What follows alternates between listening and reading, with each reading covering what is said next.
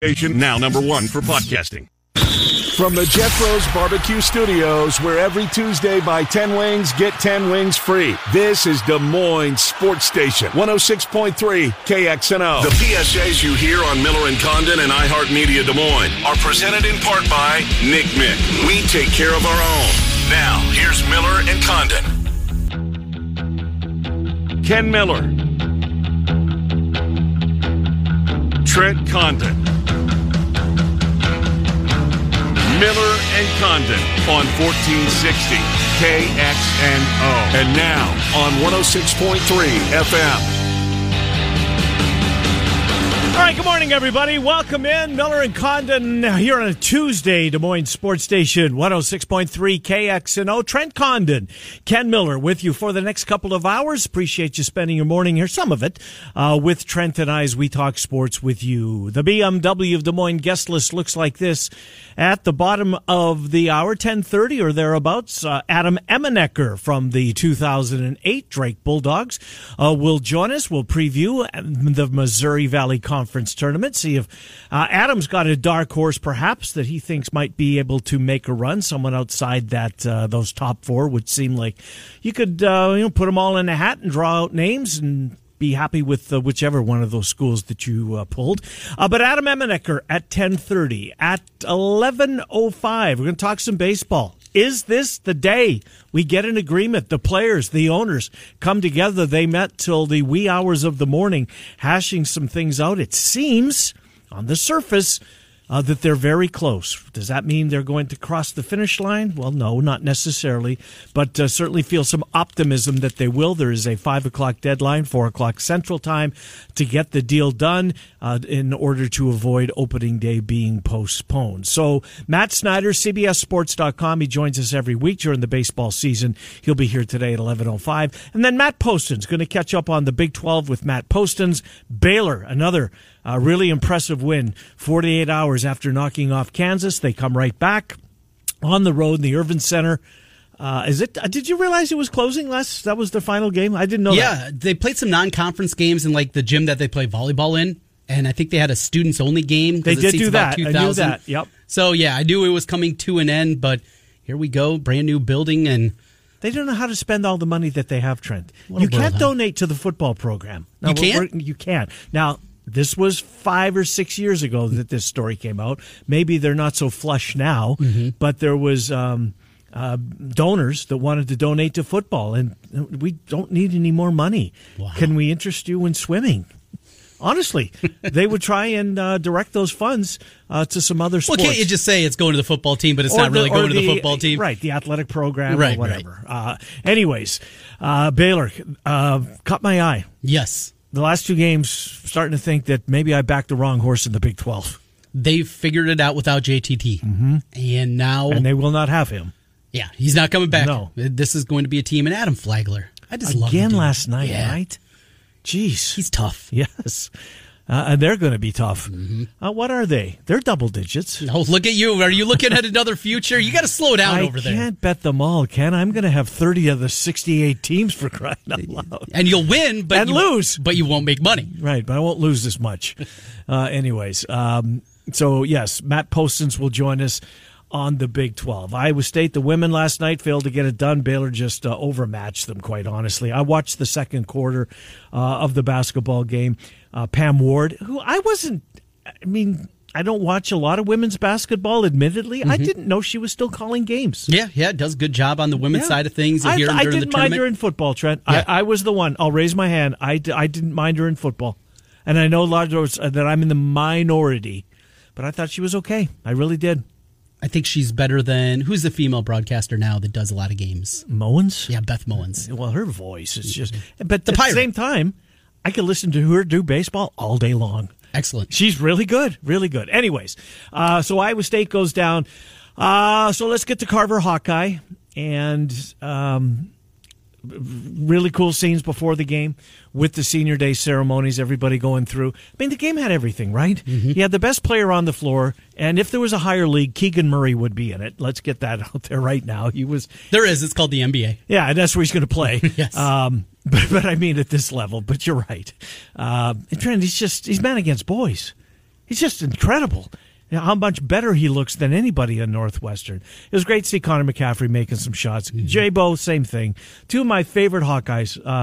If I had to come up with a list of the 25 years, they would be on it, I'm pretty sure. I love Connor McCaffrey. I really do. Going back to him and Michael Jacobson getting that set to going a few years back, and Jacobson surrounded by Hawkeyes as all the Cyclones had moved to the other end of the floor.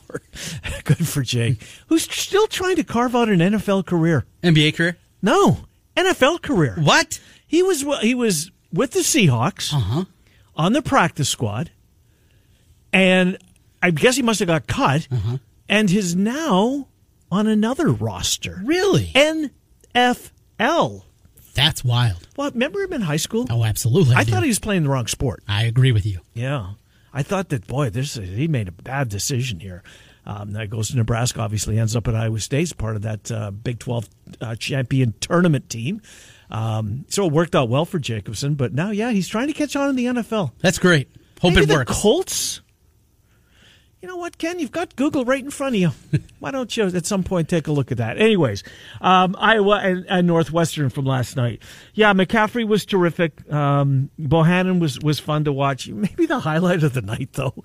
How about the manager? Jack Devlin. What a great story. What's his story? I don't know his story. He's been a 4-year manager. Yeah. He's been with the basketball team. He has Down syndrome. Does he really? Yeah, very high functioning and just beloved. And you could see that. There was a story on him, BTN, one of those BTN stories about him. Yeah, Leistikow tweeted it. I didn't open the link. Watch it. Yeah, is that right? You'll be very moved. Yeah, very good. And for people that don't know, in my prior life, my full-time job before I started doing this full-time, is I was a special ed teacher and did that for over a decade and worked with a lot of different populations, a lot of different groups of kids. My last group was level 3, which is the lowest functioning group, but do a lot of work with Special Olympics. It's something that still is a big part of my life. And stories like that are just so endearing. And you see them and they come up and they happen a lot. At the end of a basketball game, a high school basketball game, you see a kid that gets in and it doesn't matter how many times I see it. And watching that last night and seeing you're up 20. Right. Nobody's watching. Nobody's listening to Fran in the timeout. And to see the way he was mobbed. Oh, it's awesome. He's coming out with the 3 goggles afterwards. It just, he had a great time with it. He's a beloved guy, part of the program. Right. And those are the stories. We love sport. We love inside the lines what we see. And that's what we talk about here 10 to noon every single day. But those are the kind of stories that also bring something different, bring a different kind of levity to the game. And watched the piece again last night about Jack and brought a tear to my eye. I will watch it. And you will enjoy I'll cry. it. Yeah. Yes. I know I will. It's really, really good. Like you said, Leistikow tweeted it if you missed it. Give yourself 5-10 minutes and watch that piece. I think you'll really like it. And BTN did it, right? Yes. Yeah. Tell you a little bit more of the story of him and what everybody inside that program, what he means to them. Yeah, that was remarkable. Even Fran McCaffrey. Fran comes back. And so what, this isn't tradition, right? I mean, why did he go out there in the first place? I think it was just that, we see those, you see different guys that get opportunities late in the game. Well, you're not going to do that in a D1 college game, but we'll give him a chance. So it was Laura Vandenberg, called him out there. They do the halftime, during timeouts. Because there was a woman that shot a 3-ball for some prize. Somebody golfed. Okay, yeah, they do the golf thing. And I think that they showed a student, a female student, make a 3. I think. I watched a lot of basketball last night. Well, and when I was at Carver last week, my buddy who goes to pretty much every game, both men's and women's, and he said there's been 6 or 7 times that somebody's hit a half quarter this year and you get free football tickets. I thought. Yeah. Well, you get 7 tickets, I guess it is, over the course of the season. But regardless, it's happened a lot this season. Yep. But they just called him out there. He goes, and that's also part of what they do at the end of practices. That's kind of Jack's thing. That's what he does, is everybody is hoisting him up at the end and having fun at the end of practice. Jack's been good at it. So they gave him a chance to do it with people in the crowd, and what a moment it was. Oh, what an incredible, that was so cool. Glad I saw it. I will go home and I will watch that piece. The other takeaway from the game last night was Connor McCaffrey. Ash didn't want to shoot the basketball. Yes. Yeah. Connor McCaffrey was making sure that Ash shot passes it over to Connor. Connor with some heat. Chest pass back to him. Ash throws it back to him again. Connor, I don't know if he said anything, but made sure that he knew that you're taking the shot. and swish. Did you see the side-by-side Caitlin Clark's deep three-pointer from the Carver logo, from the Hawkeye logo? I knew that same proximity to where Ash hit his. Ash is about 2.5 feet, 3 feet longer. Is that right? Yeah, so now Caitlin's got something to shoot for. Maybe in the NCAA tournament. Challenge. Yes. Yeah. Got to go a little bit deeper here as Austin Ash now has got you beat on those long range in the offense threes. Oh, that was great. Hey, domination. Is anybody playing better than Iowa in the Big Ten right now? No. I don't think so. They're playing defense, Trent. Now, here again, it was against Northwestern, right? And Nebraska on Friday. Right. And you look at this streak outside of the Michigan game. Mm-hmm. Michigan State's okay, but they're not world beaters. Michigan State looked really good on Saturday. But they're not great. No? That's bad. You look at it, it's not. They didn't beat Purdue, Wisconsin. Sure. Ohio. Well, they did beat Ohio State, I guess. Mm-hmm. But they haven't beat, I guess, the top. How about Illinois, Purdue, and Wisconsin? That's not these wins that they piled up. Well, Sunday night we'll get a chance to see them against Illinois. But Trent, they are in complete control, both offensively and defensively. This team is playing exceptionally well. You mentioned the defense part. Mm-hmm. And one thing, remember how many times we came in and what are they doing with that stupid 1-3-1 zone? And giving up corner three after corner three. I want to find the analytics site, and somebody maybe can help me out there. I went to Ham Analytics. I went to Bart Torvik, of course, Ken Palm. I'm looking for all these different analytics sites, and I'm trying to find if there is something out there that shows how much zone Iowa was playing at the beginning of the year compared to how much they're playing right now, because it feels like, again, on the surface, I'm not charting things as I'm watching the games, but are they playing it maybe half as much as they once did? Say they played it 30% of percentages before and it's maybe 15% now? Because you just don't see that zone nearly as often as you did feel like at the beginning of the season. So I'm going to keep digging. If anybody knows a place where you can find that information, hit me up on Twitter at Trent Condon. I would love to see it because you're right. The zone defense hasn't been there. And because of that, the man-to-man's very good. Yes. And guys that aren't great defenders, Tony Perkins is a pest. Yep. He can get in there and he gets steals and he makes it difficult. We know that second unit with Toussaint and Ulis, what they can do defensively. Glad to see Toussaint get more minutes last night, by the way. But how about Bohannon on that end? He is working. Yes, he is. And you brought this up, end of January maybe, or beginning of February, whatever it was, where he said he's working a lot harder on that end of the floor, and that is showing up in a big way. This team, they're not going to wow you. This is not Iowa State defensively. Keegan Murray will. But if they can just be adequate, because they're so skilled on the offensive end of the floor, they're going to win. Well, how about Ash diving on the floor after he made his three? I mean, it's 26, 27 point, but he was going to take full advantage of every one of the 6 minutes that he played yesterday. Makes his three, and then he's diving on the floor after a loose ball. It's good to see. It was a fun night, and I'm kind of glad it was a blowout, right? Where they could do what they wanted. They get Devlin, they could have that celebration. They could get. I didn't think Keegan Murray was going to come back into the game when he left. Right. I was surprised he came back into the game. Didn't need to. No, didn't need to. Could have gone the other unit. What do you think of Patrick McCaffrey? The hip injury now. Of course, didn't play last night. It seems to me, Trent, listening to it, that if this would have been a Big Ten tournament game, that he would have played. Let's say it's again close on Thursday. Close for him playing. Or do you just get him more rest? And just that double bye's out there. That's right. You're right, yeah. And you're playing for a lot there. Because obviously the Michigan game, more winnable than the Illinois game of the two. Yeah, that's going to be tough. If it's kind of that 50-50 coin flip, yeah, he can go. But if he does, is it something that's an injury that's easy to re-aggravate? Well, you don't have to play him in full complement of minutes as well. But if he's hurting the team, you don't want him out on the floor. I mean, if he can't be Patrick McCaffrey, and he's been good down the stretch. Yes, he has. I mean, who hasn't been good? Seriously. Right. I can't think of anybody. I can't think of anybody either. Rebraca fills his role. He does. I mean, he didn't score last night. He didn't play as many minutes as normal, but he fills his role. Doesn't have to. No. He's doing his thing. Yeah, everybody's playing well. Fran Fade, no more. No, not this year. That's for sure. And after last season, we've seen it. Really, I think the Fran Fade came from that 2-year stretch. And the one of them, they have a great excuse. Patrick, though he wasn't part of the team, he got cancer.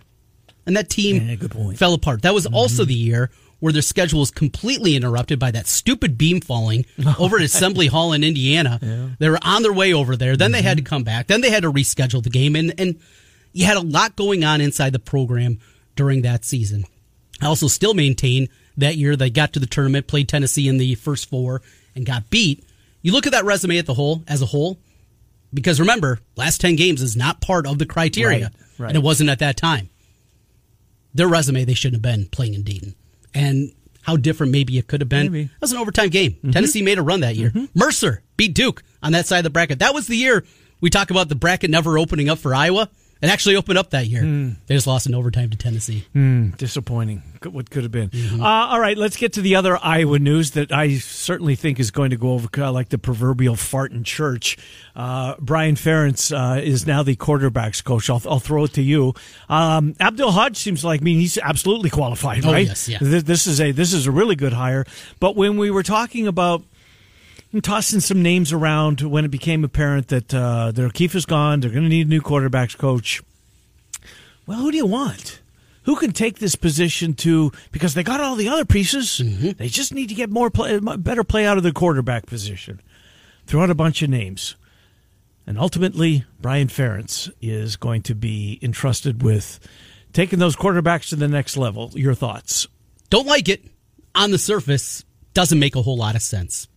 Quarterback play at Iowa, where they are right now, what we've seen, the progression of a quarterback. And we've talked about the fate of Iowa quarterbacks, and it's more win-based than it is statistical-based. And we talk about regression that comes from the quarterback position, and that's played out. It's a win-loss record thing, though. It's not statistically. But that aside, you have an offense that is not good. No two ways about it, not good. And the quarterback position has not been good.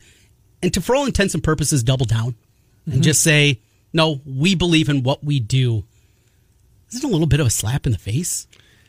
Your offense was in the hundreds. Your offense has been, frankly, bad. It seems like a missed opportunity, Trent. Yeah, that's a good way to put it. Missed opportunity for Iowa football where you could have done something. To make a change.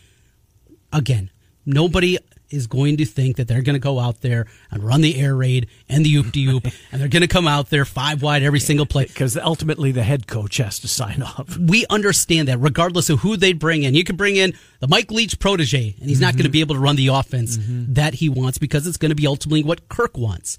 But some new ideas, some fresh ideas, some going outside and maybe upsetting your comfort zone just a little bit offensively. Boy, you think it'd make a whole lot of sense and it'd be a perfect opportunity here. They took the easy way out. The football program took the easy way out. And this is nothing against Abdul Hodge, who I think will be fine in his role. Look what he's done. I loved him as a player. He was one of my favorites and talked to a lot of people that knew Abdul in college. Nothing but great things to say. How long was he in the NFL for? A handful of years? Did he make it 5? I think he was with Cincinnati, then Green Bay. Green Bay, I remember. I think Green Bay drafted him, did they not? I thought Cincinnati drafted him. But did they? Yeah, regardless, he ducked around. It was injuries, though, right away. And I was the guy on radio saying, Abdul Hodge is going to have a better NFL career than Chad Greenway. Missed on that one. I've had a few of those throughout the years. But I just thought he was a plug-and-play, 10 years in the league, playing middle linebacker, making smart plays. He was going to be there, and knee injuries ultimately derailed that opportunity for him. But this is not about Abdul Hodge. This is about Iowa and the staff having an opportunity to do something different. I wonder if they interviewed anybody. That's a great question. That's a good one. How seriously did they take this opening, this opportunity? Well, I'm sure they had to interview people. But was there really a legitimate... Right. And we'll never know that part of it. I don't think we will either. Well, we'll see. I mean, the pressure's clearly on him now, right? I mean, he will be the fall guy. Yes. If this doesn't go well, because they've got a lot of pieces. There's no other way to point. And in a schedule that, everybody's coming through your place for the most part this year. But it is tough. No, it's tough. There's no doubt about it. You got Michigan coming in. You got to go to Ohio State this year. The schedule ramps up in a big-time way this season. 7-5, even with the talent coming back, it's not a stretch. Those close games that went their way a year ago, well, we saw a team on this side of the state that happened to this year. Absolutely. Close games don't go your way in a second season, and all of a sudden, that 10-win season comes back the other way. Orange Bowl season. Yeah. I'll vividly remember Steve Rowe talking to me in Chicago Big Ten Media Days. He said, "Look at the margin for errors. Not that great." And turned out to be 7-5 with a win over, or 8-5 with a win over Missouri, right? Yes, Blaine Gabbert. And Micah Hyde made a play in He that did, game. yeah. Big interception. Big interception, right. Marcus Coker had a monster game in that one. Forgot about him. He was good. Yeah, he was. That was a late game, too, was it not? Like 9:15 I think it was. Kick or something like that at the Inside Bowl. Mm-hmm. Well, you did some high school basketball yesterday. Let's get a quick recap of that from Wells Fargo. You were on the Bull. You and John Lamb will be on the Bull tonight. Before we get to tonight, let's talk about yesterday. What did you see? Saw Valley knock off Des Moines Roosevelt. First of all, the Roosevelt student section and just fans in general showed up in a big-time way. It was awesome. I love the city schools, Trent. They were straight across from us, and it was normally they have one section for the students. Mm-hmm. Two sections were taken up by the students. It was a great scene over there. They were loud. They were into it throughout the whole game. Valley, though, came up with a great game plan. Meredith Reeker, the only senior on the Valley squad. Really? Only senior. Second on the team in scoring. She was really good. She had 4 3-pointers. Also babysits for me, so Meredith. I like Meredith a lot. She's the easy one to root for. She's the one. I told you the story about a month ago. They were playing Johnson. She lost her tooth in the first quarter of the game. Chipped her tooth, came down on the floor, played the rest of the game. Went in there, got a little mouthpiece, played the rest of the game, and then had dental surgery the next day. Yeah, tough one out there. She was really good in the game. And they have a sophomore. Her name is Elise Yeager. 6'1", can handle the ball. She had to have, a dozen deflections. They played kind of a extended zone defense against Roosevelt, made it difficult for the Rough Riders. She's one to watch, though, looking forward. Can handle it, can shoot it. 14 points, 17 rebounds, 5 assists, 5 steals. She was incredible for Valley yesterday. And now they get Waterloo West, who beat Centennial.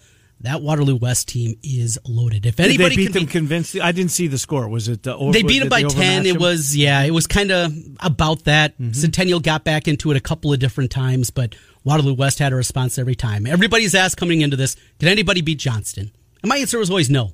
After seeing Waterloo West yesterday, that's the team I think could upset Johnston. Dragon's still the favorite, but if there is a team, I think it'd be Waterloo West. So that's you're predicting that's what you'll see on Friday night? I think that's what we'll see. Yep, 6 o'clock we'll have that game. Also on the Bull, the 5A championship game.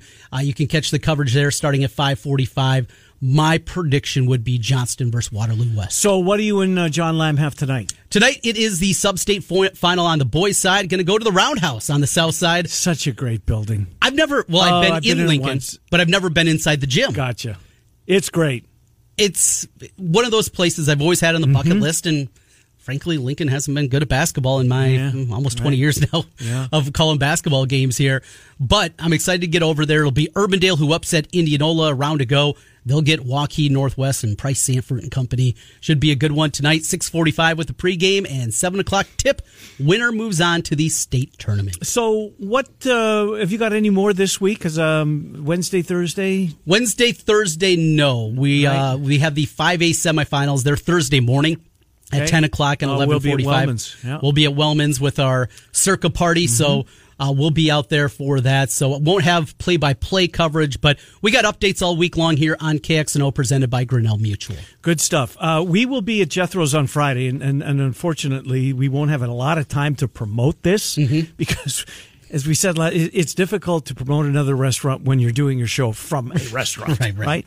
So it's our turn for our menu item, Miller & Condon Barba Stew. It's not on the menu yet, but whichever of the 4 shows sells the most of their menu wannabe item will have it added to the item. So for the next, I think it's 4 Fridays.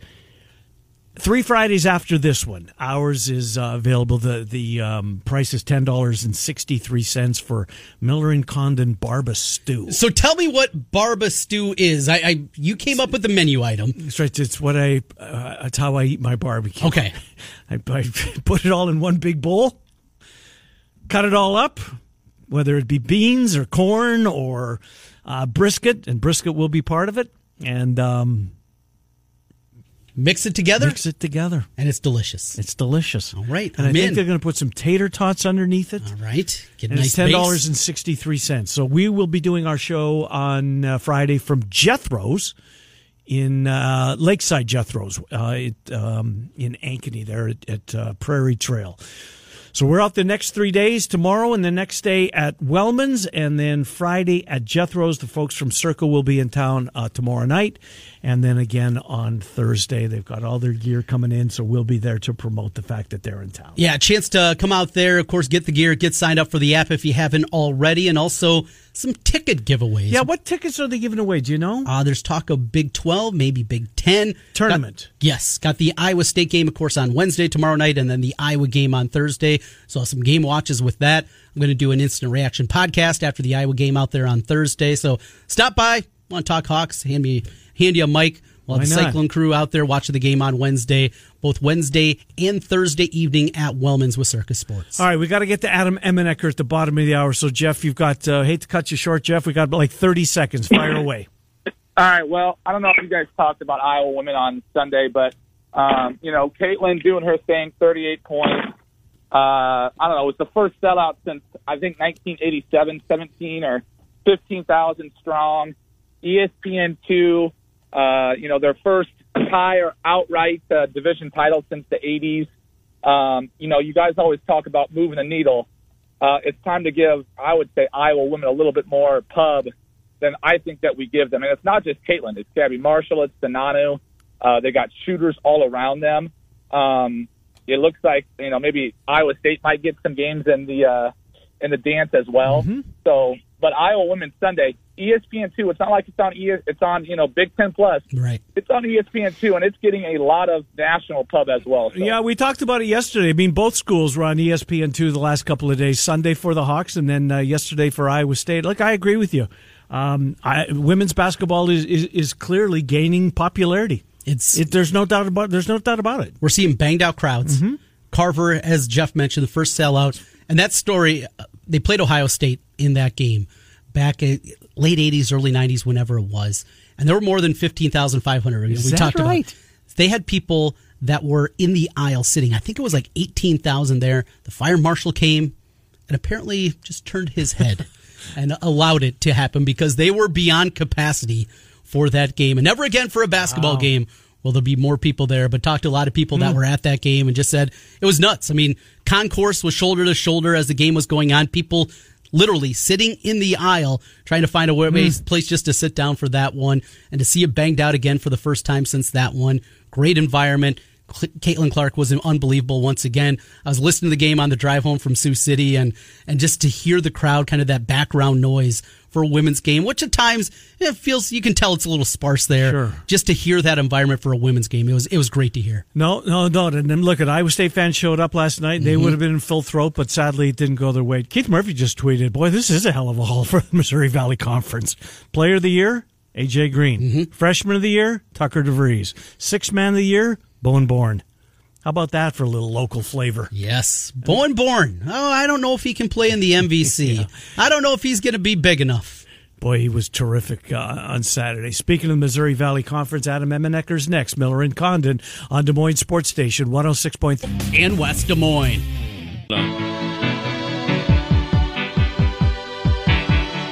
Now back to Miller and Condon on 1460 KXNO and 106.3 FM. Here's Ken and Trent. All right, welcome back. Miller and Condon, 1035 Des Moines Sports Station, 106.3 KXNO. If you missed it, AJ Green, Larry Bird, Missouri Valley Conference Player of the Year, Freshman of the Year, Tucker DeVries, Sixth Man of the Year, Bowen Bourne. Well, we've got a Larry Bird Trophy winner on hold. He was the Player of the Year in 2008 in that conference. He's Adam Emenecker, and he joins us. Hello, Adam. Good to catch up with you. Trent and Ken, how you been? Hey, Ken. Hey, Trent. Good to see you guys. Good to talk to you. I'm doing well. Can't complain. Well, I watched a lot of your work. ESPN Plus has been really good for the Missouri Valley Conference. Saw you do a number of games. Have you got any assignments in St. Louis, or is your season done, Adam? Nope, done for now. I always wait for that emergency phone call, but yeah. I think like you talked about, I mean, just the evolution over the years, great planning by the league, by the Missouri Valley, getting that agreement with ESPN Plus. So fun to be able to watch all these teams, any home game, and especially in the league.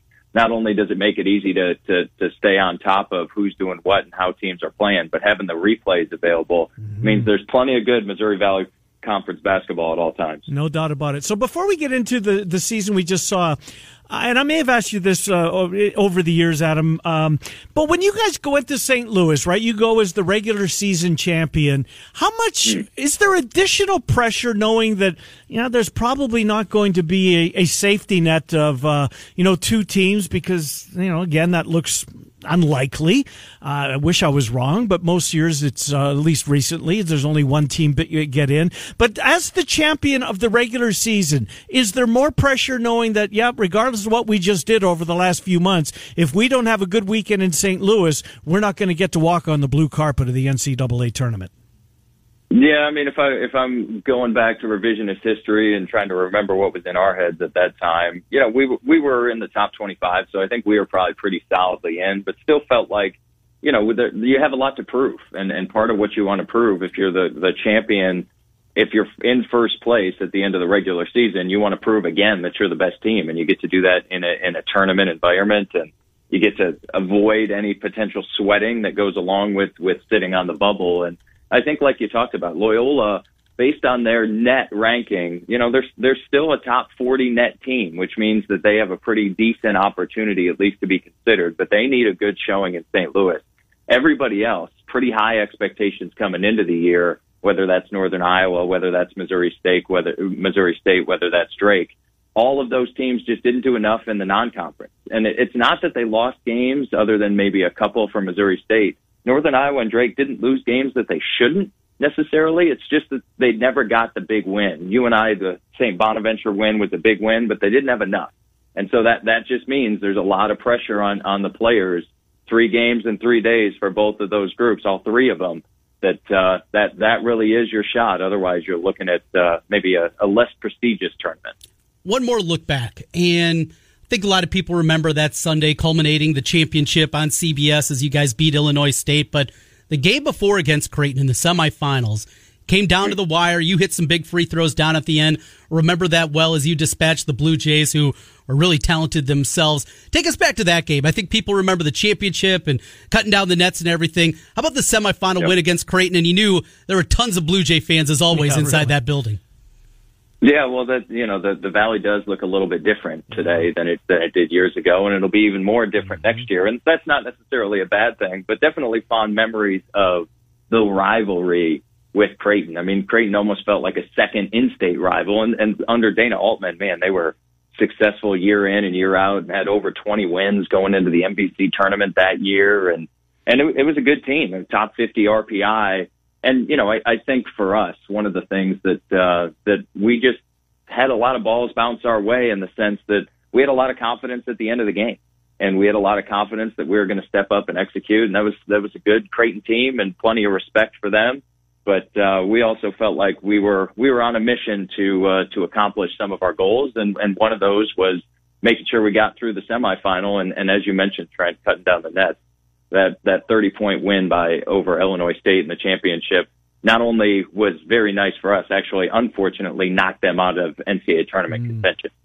Tucker DeVries, freshman of the year, Adam. He doesn't look like a freshman. He's not built like a freshman. He looks like an upperclassman. He's going to be so fun to watch as his career unfolds on Forest Avenue. Does he remind you of anybody? And what's his ceiling when you watch Tucker DeVries play? Yeah, I mean, 6'7", long arms, shoots the absolute heck out of the basketball. And, we've definitely seen a lot of growth and maturation. But also remember, I mean, and part of the adjustment to the college game as freshmen is getting to know your teammates, getting to know their styles, getting to know their personality, and figuring out where you can fit in. Tucker DeVries has been around this program ever since Darren DeVries has been around this program, ever since all these guys have been around the program, right? So I think part of what you're seeing in his success, not only a credit to him in terms of his work ethic and his skill set and all those things, but I think part of it is just the culture of the group, the acceptance that they have of someone who's really kind of been tangential to the team this whole time. And, just the power of what he's able to do offensively when you look at the Drake freshman record books, whether it's blocks and steals, whether it's points, whether it's assists, whether it's three-pointers, I mean, pretty much across the board, he's got a chance to be near the top of all those record books. And, if you're talking about what does he have a chance to be, freshman of the year is a good start. Being up toward that newcomer of the year in the conference is a new start. But he's got a chance next year to be the best player in the league, and that's full stop. And if you look at his 6'7" frame and his skill set, the ability to shoot the ball is one of the most coveted skill sets, not only in college basketball but in professional basketball as well. And I won't put any undue pressure on his shoulders for what that means in the future. But his future is really, really bright. He's got a good head on his shoulders. He's unselfish. He puts in the work, and he gets to enjoy a little fruit of that labor and the success that he earned as freshman of the year. Roman Penn, when you look at this guy, the straw that stirs the drink, he is the facilitator for this team, does so much. He's been banged up a lot this year, hasn't been certainly 100%. Where do you see him health-wise and just his importance if Drake is going to win 3 games in a row and get back to the NCAA tournament, what he means to the squad?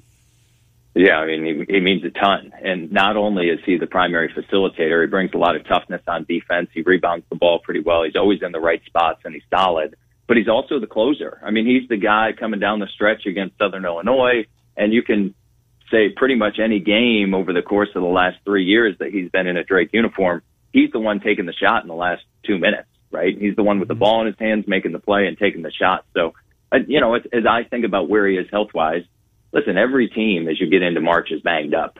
And for this Drake group, they're experienced, and sometimes with experience comes more nagging injuries. And for Roman Penn, what I look at and worry about, and worries may be strong, but what I know Darren DeVries is thinking about is how do we make sure that we focus on the game at hand, but we also plan for the course of 3 days. And that is a very, very delicate balance when you have guys that have been banged up and have some of those nagging injuries. So no doubt Roman Penn plays a huge role in whatever Drake wants to do. No doubt he's going to be motivated coming into Arch Madness in the NBC tournament. But I will be curious to see, get past day 1, beat Southern Illinois, get into day 2, maybe play in Missouri State. If they get to day 3, I'll be very curious to just see where are the legs, how's the team feeling, and how fresh are they. But got to get through those first 2 rounds first. No doubt. I want to get to Sturtz in a second, who had a double-double on Saturday. But Wilkins left the floor. Any update on his injury, Adam? What have you, if anything, have you heard about his prognosis as far as playing in St. Louis? Yeah, nothing specific that I've heard, but just interesting. DJ Wilkins has almost been just a model of consistency in terms of 120 starts throughout his career. He's been on the floor. We've talked about Tank Hemphill and Roman Penn and their injuries in the past. DJ Wilkins has kind of been the strong man that continues to stay in the lineup. Unfortunate for him to go down, but if anybody's going to recover and be back on the floor, it's DJ. It'll be a rematch against Southern Illinois. Salukis made a bit of a run late in that game after the injury to get back in it, but ultimately Drake gets the win, 5 in a row going into the tournament. A rematch, playing a team that you just played. How difficult is that? Preparation, obviously, a lot easier, but maybe the motivation on the other side trying to get one back. Well, I'll tell you what. I think if and you would never hear this from the coaching staff, you would never hear this from the players, but I think on a relative basis, they are much happier to be seeing the Southern Illinois Salukis than they are seeing Bradley. Bradley was a team that Drake just struggled with. And if Drake was in that 4-hole, which they could have been, had Loyola beat Northern Iowa just coming down the home stretch of the season, that would have been a pretty tall task. But, I think what you get with Southern, they are pretty consistent in what they do. So from a game planning perspective, yes, it's fresh, but they're going to be super physical. They're really, really good on the defensive side, and they play a slower pace. And when they play the slower pace and willing to run some shot clock on the offensive side, what that means is you pretty much have to be locked in at all times. You have to minimize your mistakes. So from a matchup standpoint, I think Drake has to feel pretty good about the matchup. Obviously, they've beaten the team twice, beaten the Salukis twice. But I think to your point, Trent, I mean, just going from I game plan to this team or for this team, and then I have to do it again a few days later, it's a little different. One interesting note, though, if you think back to how the Valley structured their schedule last season, teams are more accustomed to this than they have ever been. It was 2 teams playing either at home or away. It wasn't the same home and home. You played at the same location. So we'll see if that lends itself to any just additional comfort for this Drake team after having to go through it last year. Adam Emenecker is with us. A few more minutes with the Larry Bird Trophy winner from 2008. Garrett Sturtz, double-double. 6 of his rebounds were on the offensive end of the floor, which just between the years, he's such a smart player. The hard hat, it absolutely fits him to a T. Have you heard, because he's got an opportunity, I believe, Adam, to take full advantage of his COVID year and come back for another season. Do you know what his plans are for next year? Not anything specific other than the fact that they did not celebrate him for senior night. And so I think that is a good indication that Garrett Sturtz and guys like Roman Penn, DJ Wilkins are considering at least being back in uniform next year. And, I just think a few things. I mean, this group, you can tell they just get along so well, and they really like each other. They really like playing basketball, and obviously Garrett Sturtz embodies that as well as anybody. But the culture under Darren DeVries and just that guys not only want to be around, but you look at the staff and Brady Ellington is there, and you have Nick Norton who came back and is now on staff. So you have all these guys who have been affiliated just in the short 4 years that Darren DeVries has been there. And no one's in a hurry to get out. I think that is a huge testament to the culture, and Garrett Sturtz is a big part of the expectation setting of that culture. It would surprise me not to see him in uniform next year, but I don't say that with any inside information. Gotcha. Let's leave Drake aside. They're your alma mater. It's a team that you cover on a pretty much game-by-game basis. The rest of the MVC, who do you call the favorite? The betting favorite's Loyola. UNI's the number 1 seed. You guys got Missouri State on your side of the bracket. Who's your favorite going into this, taking Drake out of the equation? Yeah, I mean, all year, Loyola has been the favorite for me. And I think a big part of that is just the culture that's around that program and the history of winning, and especially making big plays in big games. Now, the challenge is, man, Loyola's task at hand to have to play Bradley, a team that they split with, to then have to go back to UNI, a team that they split with, and then potentially play either Drake or Missouri State in the championship. That is a heck of a grind. Now, the good thing about Loyola, it's such a balanced group, and they're pretty deep as well. It does look like they're going to pretty much have a full roster for the conference tournament. And remember, I mean, they were missing a pretty big piece. Marquise Kennedy not playing, just what he is able to bring that team in terms of athleticism and offense really helps change them to have a guy that can create with the ball in his hands. But I think Loyola has to be the favorite just based on that pedigree. But when you look at those top 4, whether it's UNI, whether it's Missouri State, whether it's Drake or Loyola, man, flip a coin, because it has been incredibly competitive all year. And it just, not only have they played close games, it just comes down to a lucky bounce here and there. And when you're putting that through a few game permutations, not only will it be fun, but if anybody tells you they know what's going to happen, they're crazy. Last thing for you, Adam, and you mentioned earlier the league is different. Creighton leaves, Wichita State leaves, Loyola comes in. Now they're going to leave. And I think that they've not only replaced Loyola, I think the league has a chance to be better next year. The Valley is a survivor, if nothing else. Yeah, well, I think it is. If you're talking about basketball conferences that don't fit that Power 5 moniker, other than the Big East, I mean, the Valley is right there. And I think part of what you've seen with Jeff Jackson is a move toward long-term sustainability. Murray State is having a fantastic year. Belmont dropped a pretty big game to Murray State, and it was a little bit lopsided, but Belmont's had a great year as well. Belmont has played a number of teams in the Valley, beat Drake earlier this year, beat Evansville as well. I think the addition of those two gives you a quick infusion of a lot of basketball talent. It expands your market into Nashville, which I think is fantastic for the league as well. It's disappointing to hear the Loyola news, but, having UIC keep Chicago in the Valley, I think the league right now, you look at the top 4 teams, any one of those top 4 teams can win a game in the NCAA tournament, no matter what seed they are, full stop. Add in Belmont and Murray State to that group. And man, I hope everyone that has the opportunity to come back next year in terms of the super senior rule does come back. And it's going to be a heck of a lot of fun to watch. Great stuff. Thank you for doing this, Adam. As always, we appreciate the relationship. Thank you, Adam Emenecker. Good to talk to you. Yeah, thanks, guys. Yep, good to talk to you. Adam Emenecker, former Drake Bulldog, and now doing a whole bunch of games on ESPN Plus. It does a nice job. Works a lot with Larry Morgan. Matt Wells, right? From Matt Wells, that was the last game I saw that Adam worked with. Updated odds for winning the Missouri Valley. This comes from Bet Rivers. Loyola, your favorite, plus 175. Missouri State, the second choice, now plus 225. Because weren't they all even yesterday when we talked Drake, about it? UNI, and Mo State, so they must have taken some bear money there. Drake, UNI, both still at 5-1, then Bradley at 8-1. We'll come back, wrap up hour number one. Baseball conversation kicks it off. Are we close? Matt Snyder, CBSSports.com, will join us. It's Miller and Condon. We're on Des Moines Sports Station, 106.3. Bets off.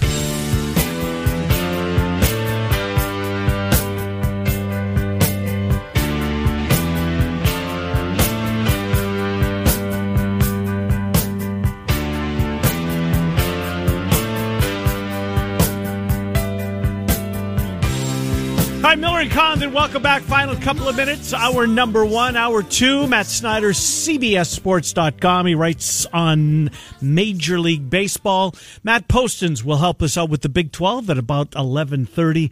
Again, these Baylor Bears, as we talked about at the beginning of the show, they have certainly look as though they're March ready. They were last year. Repeat out of the possibility? Chance? Win it all. Win it all again. Yeah. I think I put them in that group. The gap think you between, have to. Yeah.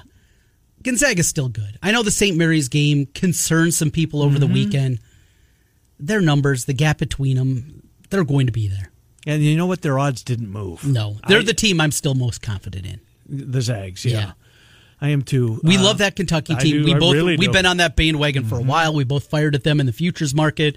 We both like Kentucky, again, if healthy. Is Wheeler and Ty Washington going to be healthy? Well, if they're not, I don't like their chances. Duke playing in that ACC? So, yeah. Speaking of Duke, did you see what the get-in price at Cameron Indoor is on Saturday? I saw a little notification come in. What is the number? $5,300 will get you in the door. In the door for a single. To see Krzyzewski's final home game. Against Carolina. Which is pretty special. How about Carolina escaping last night, too? Yeah, they did, and that wasn't an escape. They had to go to overtime to do it. They had to have that game. That's a weird resume, too. Yeah, you know what? Obviously, the whole conference, the ACC, for the most part. Can Duke win it? I don't think they can. I don't have one Duke ticket. It didn't even cross my mind. I think they can. I've taken a stand on them. I can't bet them all. Well, you're trying. I've got it surrounded. Anyways, hour number two coming up. We're going to talk baseball. Are we close? Boy, it feels like we are. Wouldn't it just be like Major League Baseball to tease us that we're so close? It's 70 degrees outside. It kind of feels like we're on the cusp of baseball and then have the rug pulled out from underneath. And I know right away what you're going to do. What's that? Start betting baseball futures. I'm out of money. Hour two coming up. Miller and Condon, Des Moines Sports Station, 106.3 KXNO.